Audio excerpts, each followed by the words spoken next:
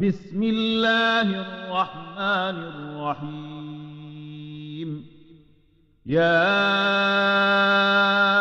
أيها الذين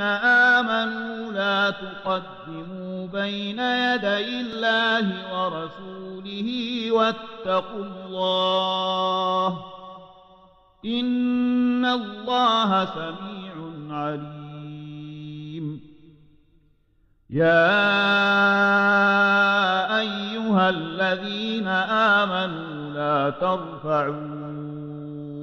أصواتكم فوق صوت النبي ولا تجهروا له بالقول كجهر بعضكم لبعض أن تحبط أعمالكم وأنتم لا تشعرون.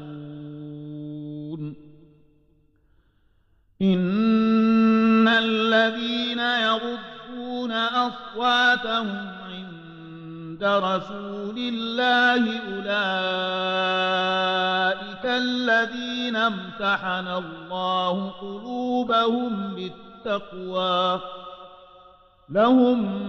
مغفرة وأجر عظيم. إن الذين ينادونك من وراء الحجرات أكثرهم لا يعقلون. ولو أنهم صبروا حتى تخرج إليهم لكان خيرا لهم والله غفور رحيم. يا أيها الذين آمنوا إن جاءكم فاسق بنبأ فتبينوا أن تصيبوا قوما بجهالة فتصبحوا على ما فعلتم نادمين. واعلموا أن فيكم رسول الله لو يطيعكم في كثير من الأمر لعنتم ولكن الله حبب إليكم الإيمان وزينه في قلوبكم وكره إليكم الكفر والفسوق والعصيان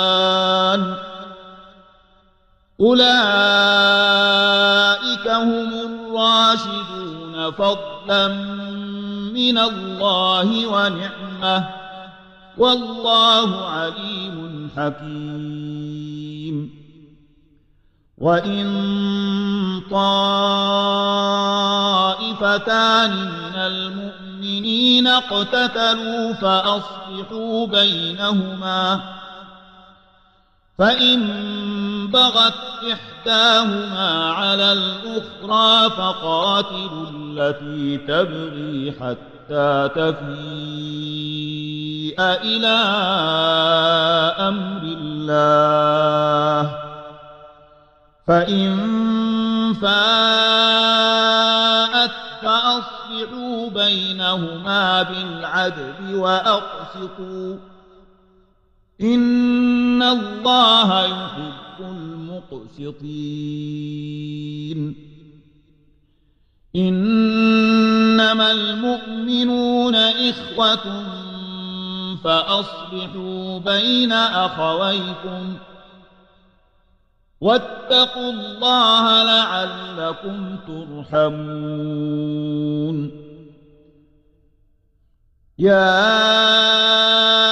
أيها الذين آمنوا لا يسخر قوم من قوم عسى أن يكونوا خيرا منهم عسى أن يكونوا خيرا منهم ولا نساء من نساء عسى أن يكن خيرا منهن ولا تلمزوا أنفسكم ولا تنابزوا بالألقاب بئس الاسم الفسوق بعد الإيمان ومن لم يتب فأولئك هم الظالمون يا أيها الذين آمنوا اجتنبوا كثيرا من الظن إن بعض الظن إثم ولا تجسسوا ولا يغتب بعضكم بعضا أيحب أحدكم أن يأكل لحم أخيه ميتا فكرهتموه واتقوا الله إن الله تواب رحيم يا أيها الناس إنا خلقناكم من ذكر وأنثى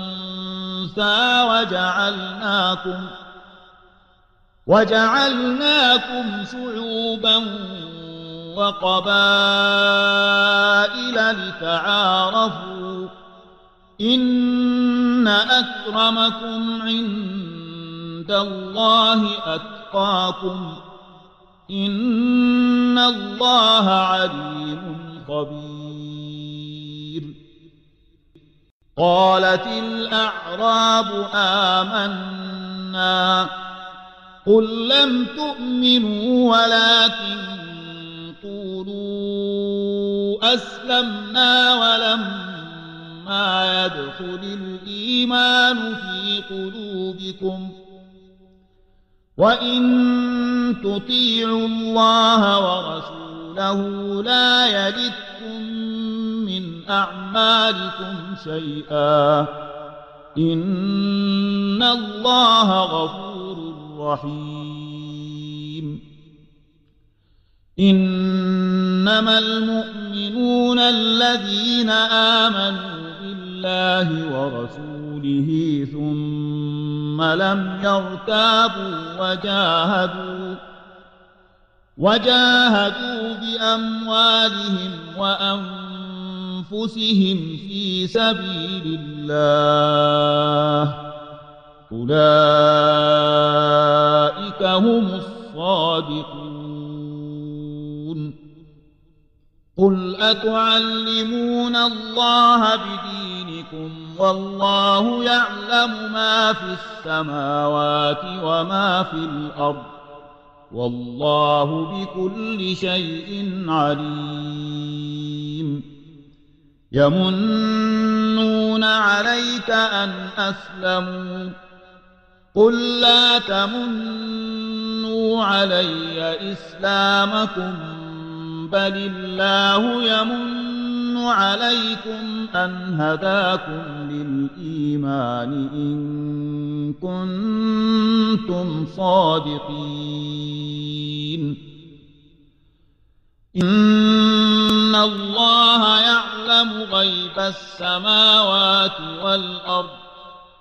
والله بصير بما تعملون